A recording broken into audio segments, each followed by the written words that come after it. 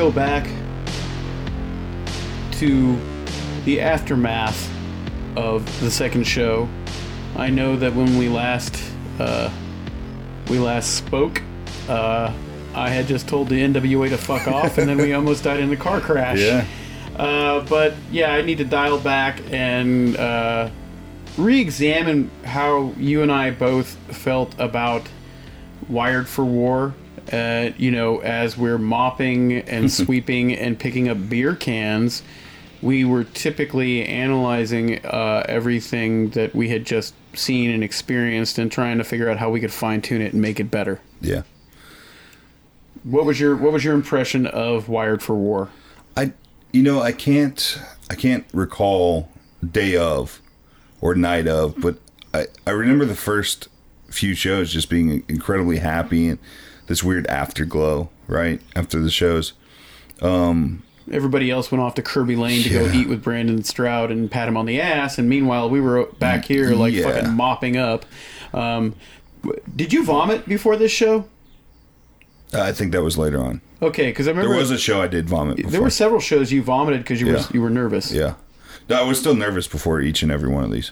I was happy with the show overall, except with the intro. It didn't quite flow like I wanted it to. Yeah. But I was pleased with it. The crowd seemed very happy. The number of folks that came through the door was larger than the first show. Yeah. I was happy with that. I was happy to see growth. We could have plateaued right out of the gate. Yeah, and the work was amazing. The work rate was great. That's one thing I have to say is that,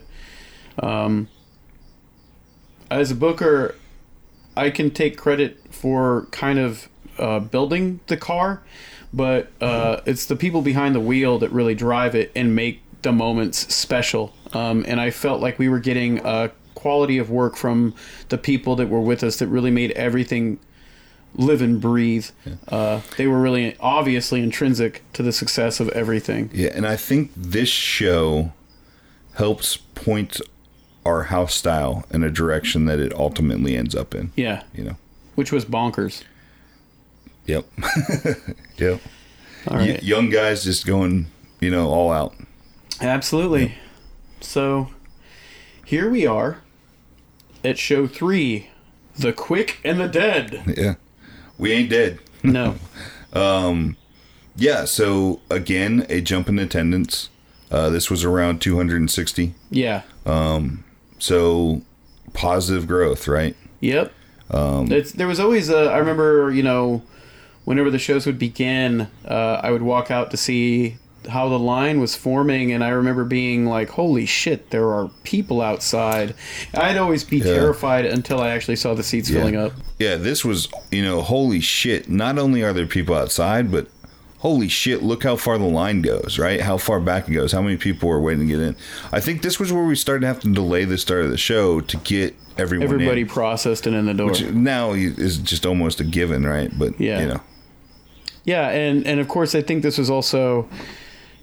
It felt like as we continued down our path, more and more people were contacting us about being a part of the shows. People that initially ignored us, people who were very cagey about being involved in another Austin promotion, people who were basically like hanging back to see if we were going to sink or swim, began to, leave drippy footsteps in our direction. Yeah, this was we definitely started having the, 5 or 6 a day messages in our damn, our social media asking where to send their tape to, who to talk to about getting booked, all that fun stuff. And of course, one thing that this also marks is that while we had a fly-in guest on our first venture, we were still using largely Texas talent, and I think a lot of it was just the fact that people were right out of the gate kind of able to follow angles. Yes. Yeah. And it helped out, right? Yeah.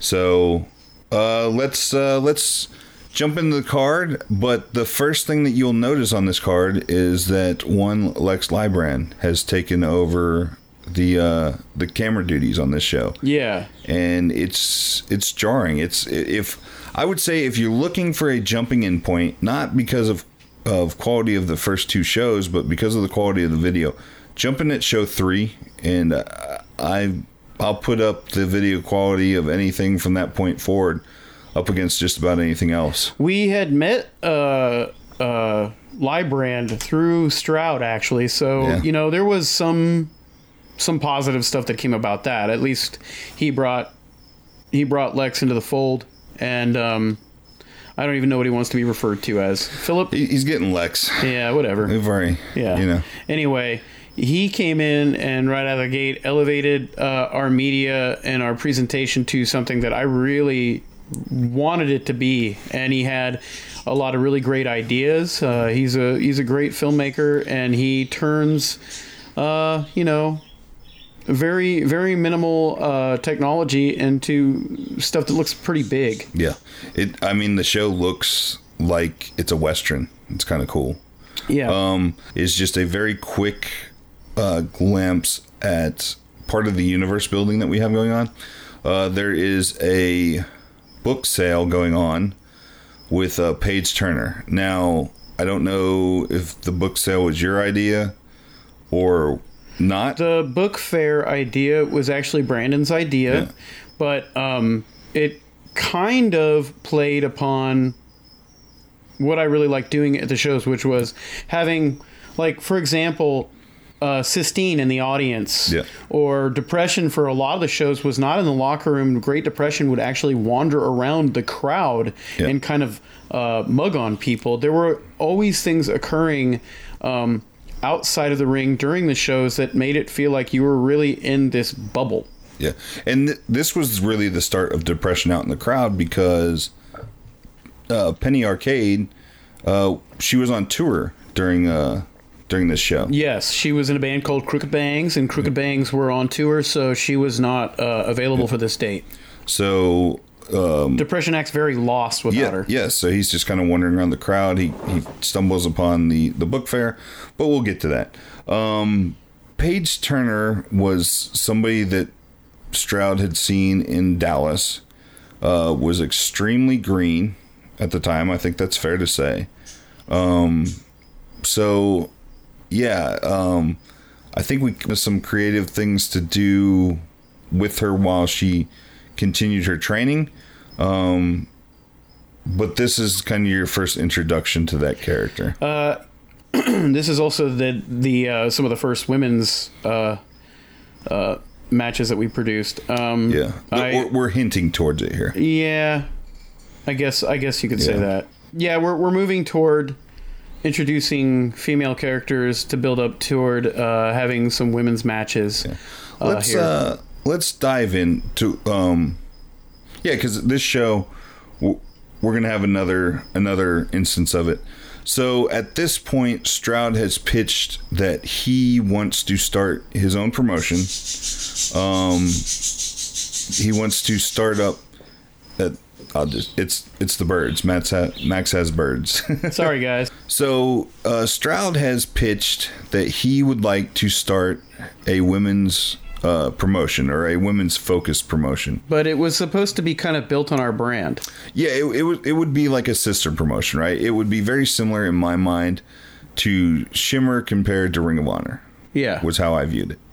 So we were going to start introducing some female talent that could be used on that show. Now, his pitch was that he was going to do a GoFundMe, which was how he had funded the movie that he had produced. With Philip. Yeah. Phil. And that was going to pay for this. It was going to get it up and running.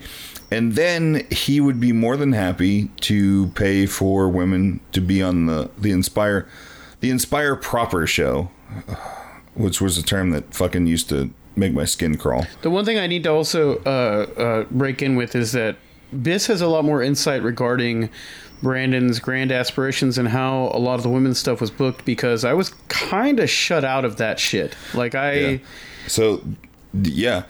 But when it would be brought to me, it was, me and Max talked about this, or me and Max talked about that. But Brandon and I would never talk. I mean, like, he'd kind of go, oh, this is what I'm going to do. It was never like, what do you think? There was no real collaboration. And in fact, I was not super high on a lot of the ideas. I think the Depression and Page Turner thing was, it was fun, but it kind of drove the character in a direction that I was not entirely happy with.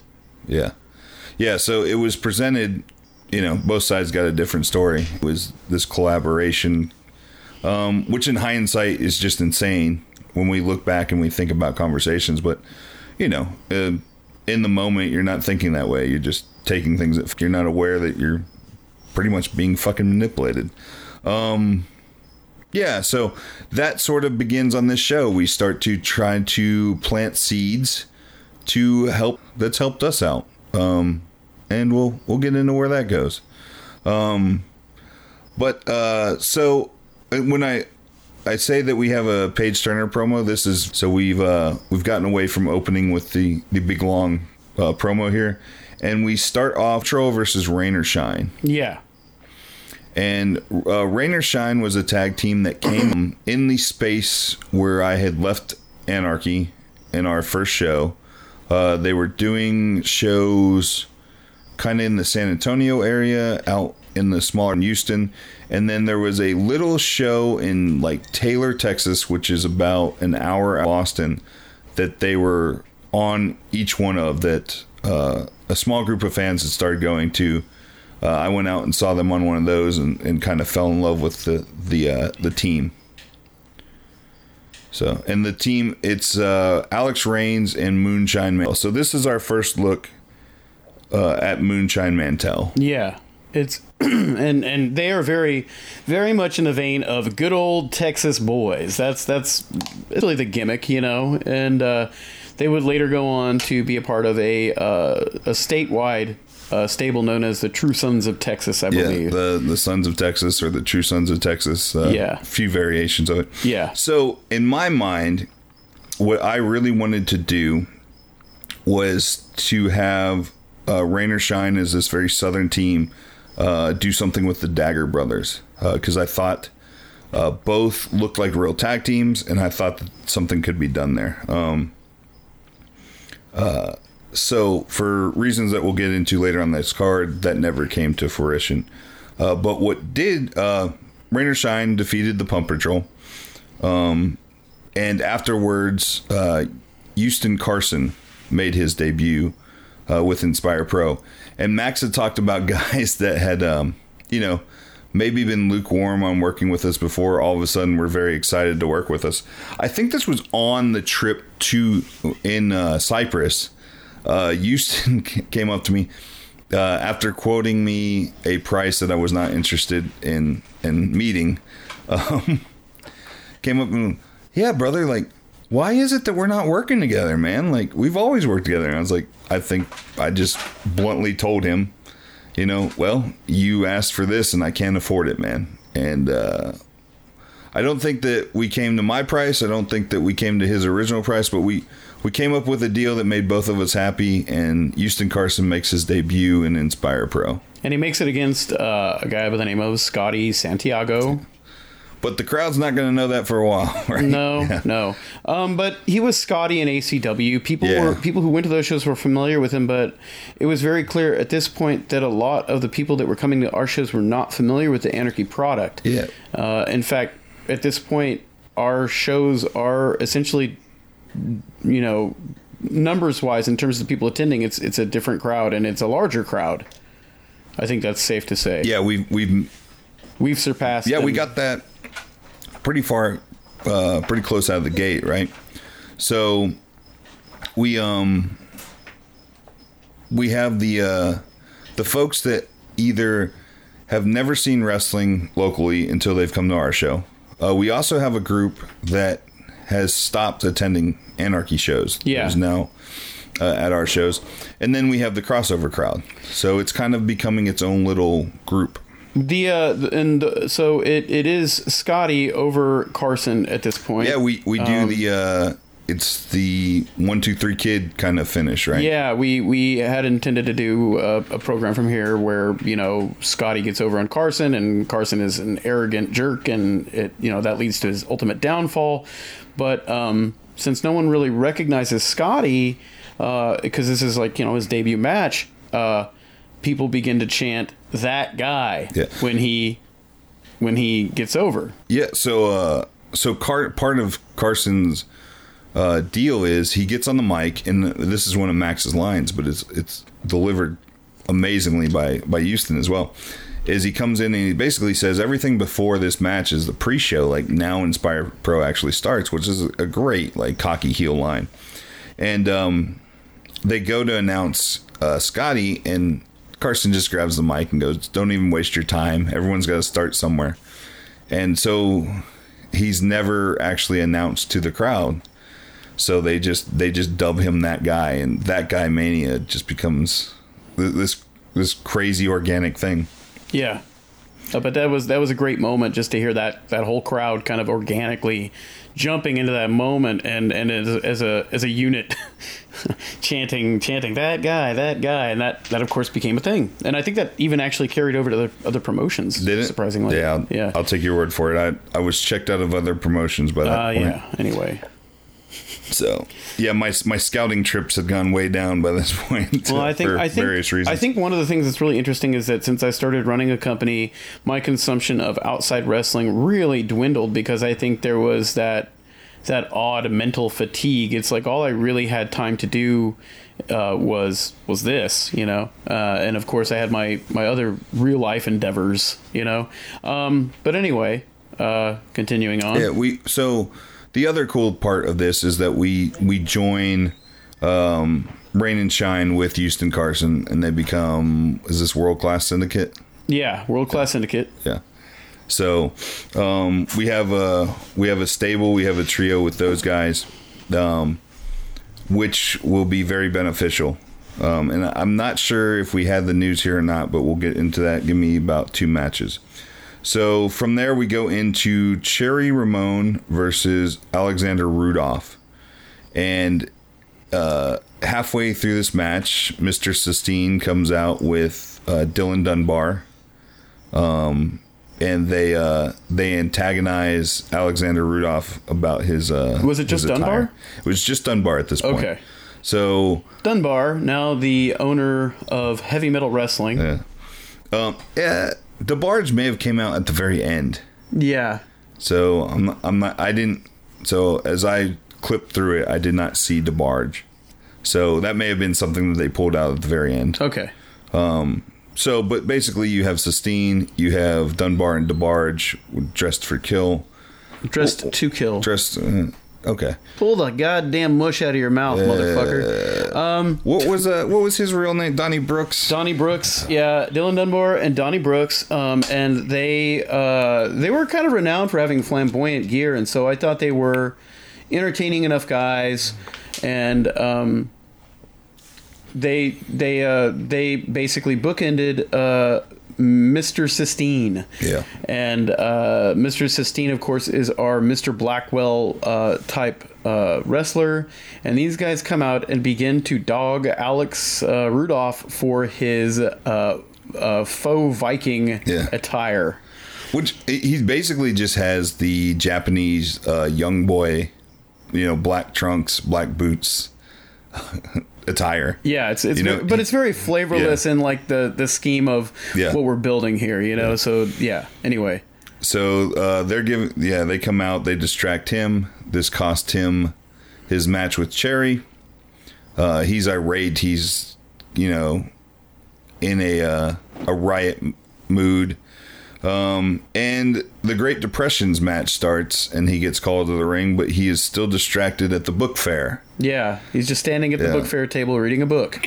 And at this point, Rudolph remains ringside, continuing to just throw a fit over the fact that he lost his match. So you've got Depression, they're trying to coax him, you know, away from the book fair table. Meanwhile, Rudolph is going nuts. Yeah, this is, I think me and you come out. So this is this is a cool little play where we're able to, people that know that we're running the company, you know, so, you know, it's a fun little deal there. And, yeah, so eventually Depression's not coming in the ring. Rudolph focuses his rage on Depression and throws him in the ring, and out comes James Claxton, who is over like bonkers at this point. The crowd really goes wild. Yeah. And we basically get a great Depression and James Claxton match. Depression picks up the win, but Rudolph is ringside throughout all of it. So we basically built up a big hoss battle between these three at this point. Yeah. Rudolph just kind of injects himself into the scenario, and that creates beef. But anyway, that was just kind of, you know, a fun entanglement kind of thing. I always have these ideas of how I want things to be cross-pollinated. That's just my booking style. I love seeing things kind of like, you know, entwined. And this is one of those situations where Rudolph, who is, you know, clearly going to have an issue with Sistine at another point, loses his temper and interferes in Claxton's match. And this, of course, leads to a three-way on the next show. Yeah. So from there, we go into Legion, which is Gregory James, Blasphemer, who is Jeffrey Gant, and JC Bravo, who is Morbius. Yeah. Okay. So we've got this. They had when last we saw Gant, he had been abducted by Morbius and Greg James, the corpse paint killers, and they drag him out of the venue unconscious. And here we have Gant re-debuting under the corpse paint as one of these black metal maniacs, and we see the return of the NWA Rev guys as their opponents. Who debuted at the first show and, you know, left a remarkable impression on... To me, this is one of the best that Legion looks. I mean, they are a unit. They all have the paint on. They look amazing here. And then it's a very kind of spotty, high-paced match with the Rev Pro guys. So we get a really good trios match out of these two teams. And again, with more mist. Yeah, we get the black mist at the end. Yeah. So at the end of this, and this is a segment that I look back on as a communication breakdown, but kind of an angle that just didn't meet the mark of what we wanted out of it. We debuted Jessica James here. Mm-hmm. Now, I think the idea was her to come out with, but that doesn't happen. It's just regular Jessica. What I really wanted was, well, I think there was always just pushback from Jessica to do certain things, but I really wanted her to be more like Lady Poison here, her alter ego. And that was definitely the pushback. Yeah. So I think this was a thing where I tried to get the best of both worlds, and clearer communication would have worked out a lot better. Because, she was very protective of the character. So I was trying to get a hard-edged Jessica James that could allude to Lady Poison, and the Legion directly like it's Lady Poison, which leads to like just this weird awkwardness to the entire thing. So I take some lumps on that one. Well, there was also something that was occurring occasionally here where I would communicate something very vividly, but then certain people would have their ego kind of get in the way, and they just kind of be like, I don't need to listen to you, and go off and do their own thing. And this routinely pissed me off. I think this was kind of like that. A lot of people thought like, well, I'm just going to go out there and do my own thing. And it would always result in this weird creative disconnect where it didn't really make sense, and the crowd would be left scratching their head. Yeah. And of course people would throw that in my face. But the thing is that you can't fault an angle if you didn't follow the direction you were given, you know? Yeah. So this was definitely one of those awkward ones where what we had in mind is not what got executed. Yeah. And again, this is Jessica's somebody I'd worked with throughout my entire time with Anarchy and other places, and was one of the top women in the state at the time. So definitely somebody we wanted involved if we were going to do women's wrestling. Not off to the best foot though. But the match was amazing. Match is really fun. And Legion looked great. If you go back and you watch this match, they look like a unit. They look really good. From that, we go into the Dagger Brothers against Barrett Brown and scheduled to be Bolt Brady. Bolt had his jaw broken. I believe this was where Scott broke his jaw. Yeah. And was replaced by Sammy Guevara. Now, if you listen to the last episode, you heard our Nightmare match where we went through like 20 people. One of the people that we called to replace God knows which side of that match was Sammy Guevara. And I think it was like, hey, yeah, bro, I need more than 10 days of notice or something like that, which, you know, I'm automatically like, who the fuck is this kid, right? Yeah. So, but anyway, we're running this show 6 weeks later, and that's enough time. So he's game, and he comes in and he replaces Bolt Brady. So this is the debut of Sammy Guevara in Inspire Pro. And immediately, you know, I when I knew that we had our you know, claws on this kid, the idea of pairing him with Barrett, it automatically just kind of makes sense that Barrett, who is a more wholesome, you know, persona, being paired with this cocky, arrogant kid, it's got to lead to friction, but also the idea of Sammy and Barrett, two, you know, really phenomenal Texas talents going at each other at a future date. I know I have to plant the seeds. You know, they don't have any legs as a tag team because this is kind of thrown together, but there's a synergy there. It makes sense, and it's something that I want to see personally. So, yeah, I mean, you have these two young guys. They, of course, as is known to happen in pro wrestling, there's a communication breakdown between the two, and we have Sammy kind of beat down Barrett after the match. Bolt jumps in, the Daggers jump in to pull him off. And there we go. We're off and going with some feud between Barrett Brown and Sammy Guevara. Yeah. This was the last show that the Dagger Brothers worked for us. I think it's one of the last shows that they worked. So Kevin actually developed a heart condition and had to retire from wrestling. So that kind of it would have put in a big blow to us, but luckily we were able to pivot very quickly to the World Class Syndicate stuff you'll hear over the next couple of episodes. Yeah. So that was incredibly beneficial. And I was very excited about the World Class Syndicate in name as well. I was very proud of that stable. I was really excited. Not everybody that was involved in it was very excited. But I guess we'll get to that at a later date. Yeah. Yeah, because that stuff came off great throughout the first couple of shows. Yeah, absolutely. But there was a lot of resistance. And in fact, I don't remember which event it was at, but I remember Claxton being upset about not being in a stable with other stablemates that he had at other places. There was a lot of people pushing me to carry continuity that was going on in other companies throughout Texas. But, you know, the thing is that if you want to go see that shit, go to the other dozen shows where that shit happens. I wanted Inspire to be a place where you could only see what we were doing there. That's what makes it unique, and that's going to make people want to actually come to our shows. If we're doing something great, I didn't want to whore it out, and I certainly didn't want to ape what a bunch of other companies were doing. And, you know, not be able to control what we did. I always felt like whenever we featured something, like there was some sort of crossover, people from whatever well that the angle sprung from, for example, Ray Rowe and Showtime, you know, we had to really honor that continuity and honor that company, and we couldn't do what we really wanted to do. So, you know, I really wanted to have all of our stuff be original, and therefore we could control our own content. Yeah, that was the weird. Wow, that's as high as I've ever gotten. That was sort of the weird crossroads for me, right?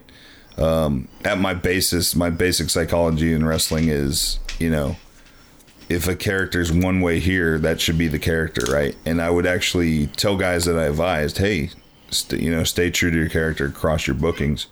But at the same time, as a promoter now, it became very important for us to be able to control our content. Yeah, I mean, you know, we go to other shows, and we weren't necessarily happy with the nature of the creative. So, you know, I didn't want to be obligated to do that. But also, you'd see somebody doing something and you'd go, that's off.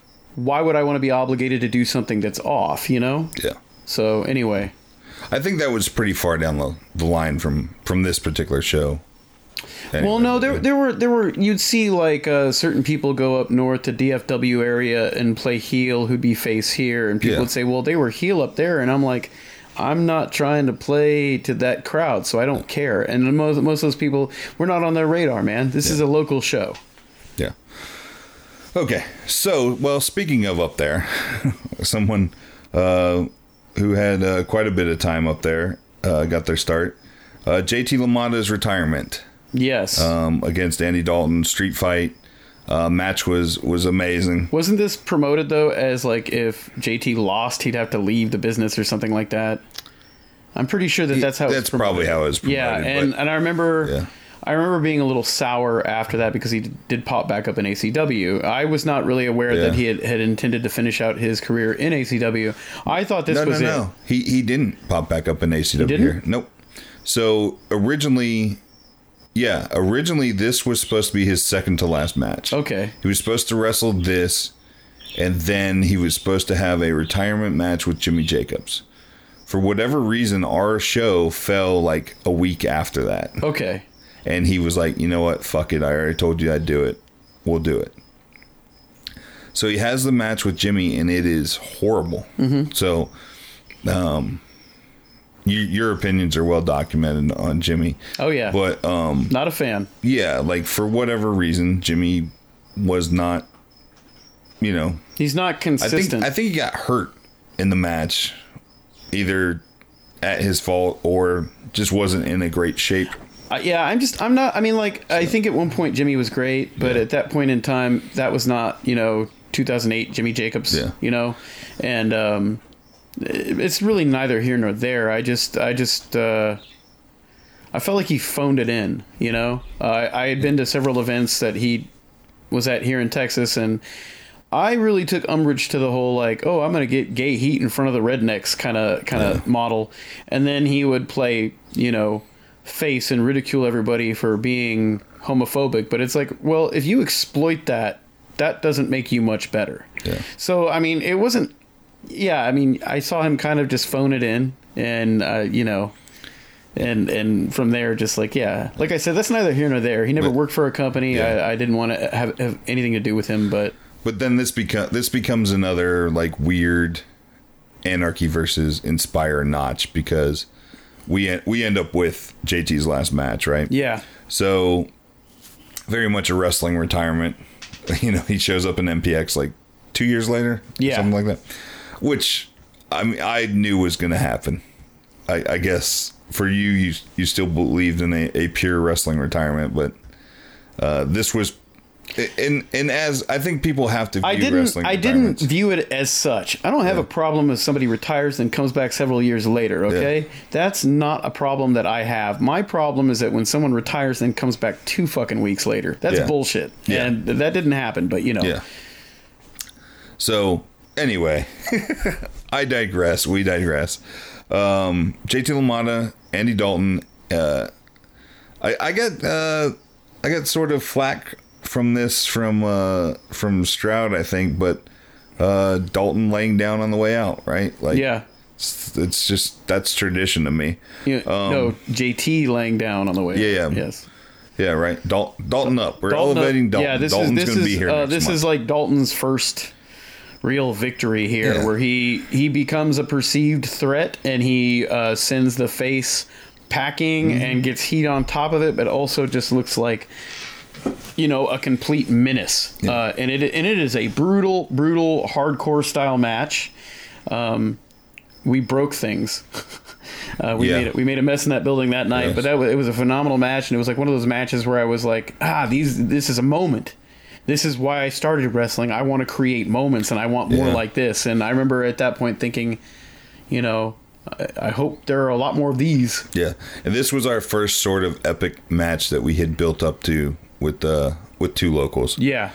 So from that we get into, Dell has qualified for the championship match. Yeah. And we have Dell versus Ro. Now, and this is, again, very, very Japanese inspired. So we have a chance here where we have Dell versus Ro. Right? We know that Dell's going to be our champion at this point. So we have the opportunity to start building challengers, right? We've already talked about some of the other things that we're working towards.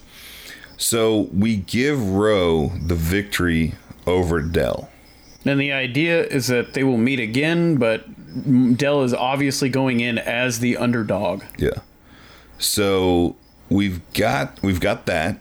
On top of that, we have Ricky Starks from the VIP area, reminiscent of his last show, kind of dogged Dell about losing to Ray Rowe. Yeah. And hey, are you going to be able to actually do it? Because later on tonight, I'm winning and you're going to have to face me, right?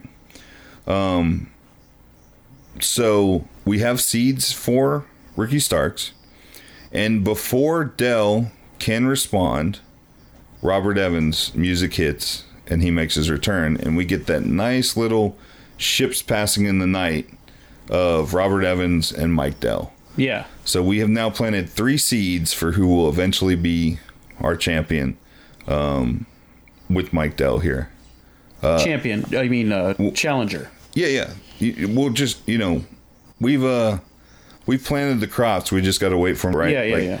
So watching this back, just phenomenal job here, right? Just with that one segment, we have 3 challengers, 3 little leaflets hanging up that we can come pull on whenever we need to. Which is exactly what I wanted. I never want to just feeder fish. I didn't want our championship matches to not feel important or special, And we certainly did a good job of making sure that whoever came up potentially had some matches that felt important, because that's how you make a belt feel important. Yeah. So we go into Robert Evans versus Jojo Bravo. And I have issues here with this match. Not the 12. Yeah. Okay. We'll go ahead and jump into that.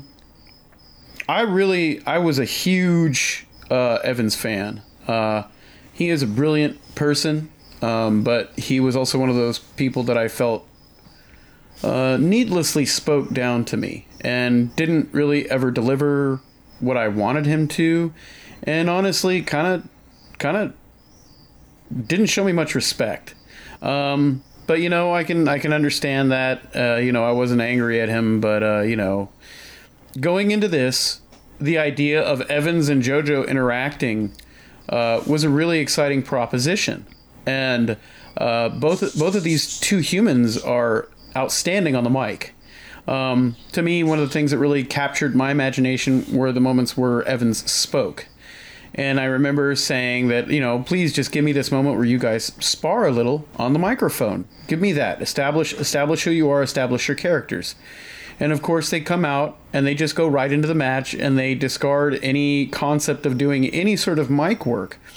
And Evans says to me later on when I say, why didn't you guys, trade a little barbing? He said, well, people know who we are. We don't need to get into that.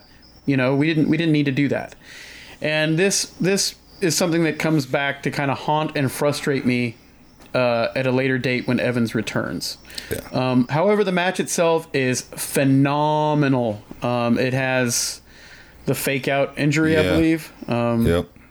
Which is a huge pop moment. Like, everybody goes nuts. Yep. But that match is fantastic. Again, JoJo, easily one of the best professional wrestlers in my vicinity, at least. He's great. And he's on fire at this point, right? Yeah.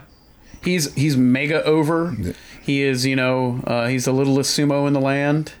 And it's a great encounter that's worthy of a lot of the hype that we put into it. It was a great encounter, great match. I'm proud of it. Yep. And I will get Robert met with me after this match to give me some tips as far as pre-show meetings, stuff like that, and I'll always be grateful for that. He's a gifted person. He's a brilliant mind. And So- his advice did come into play, and we did learn from him. Yeah. I was always open to learning from people.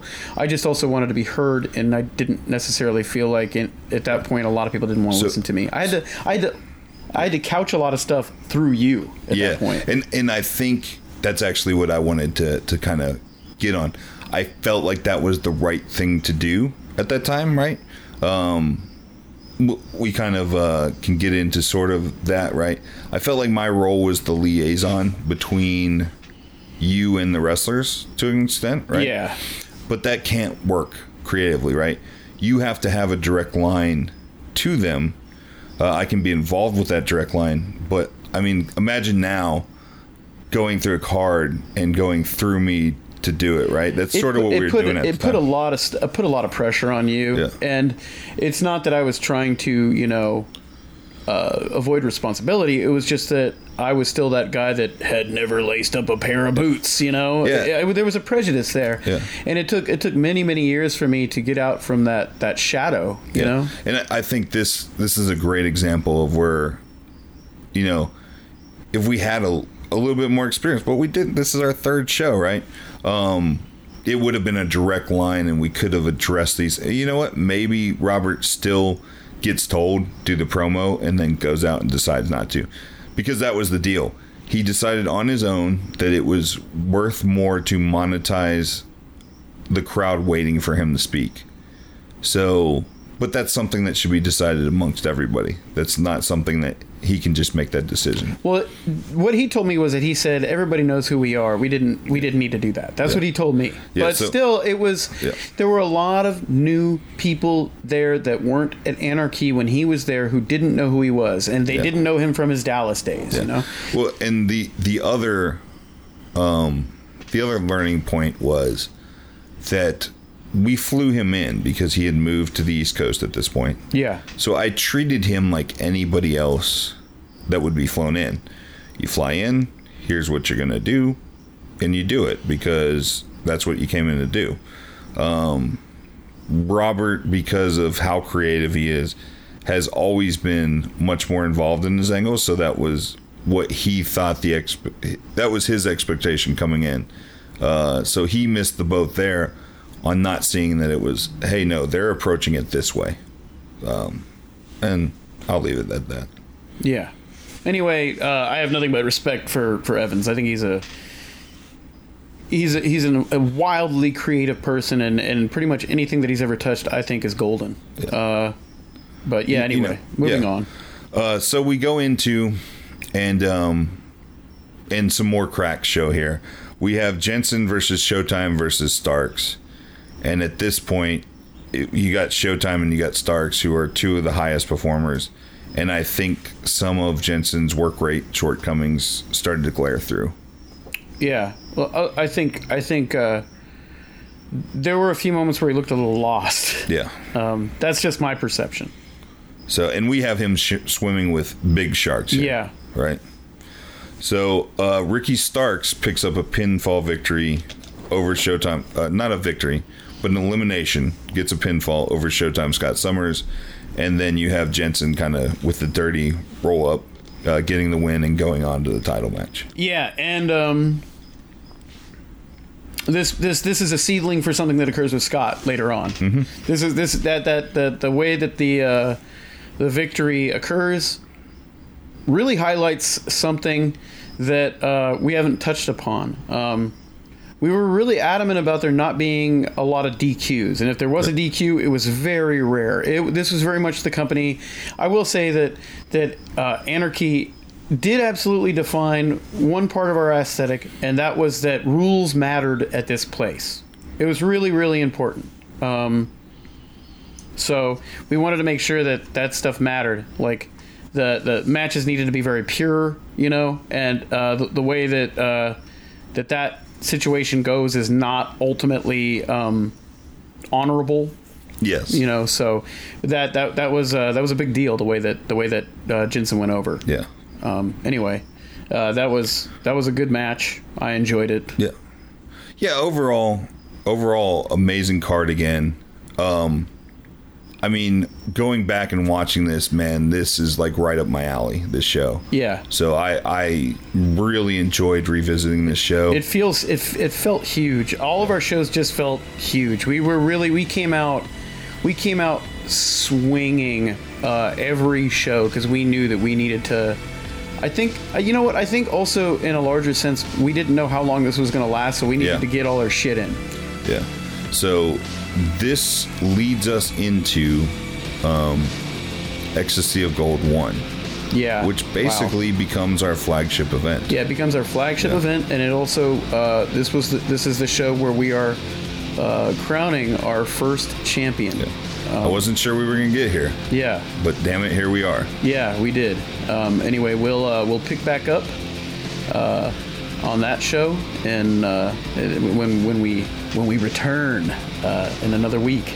Hope to hear you and see you and all that shit. Fuck. I'm tired.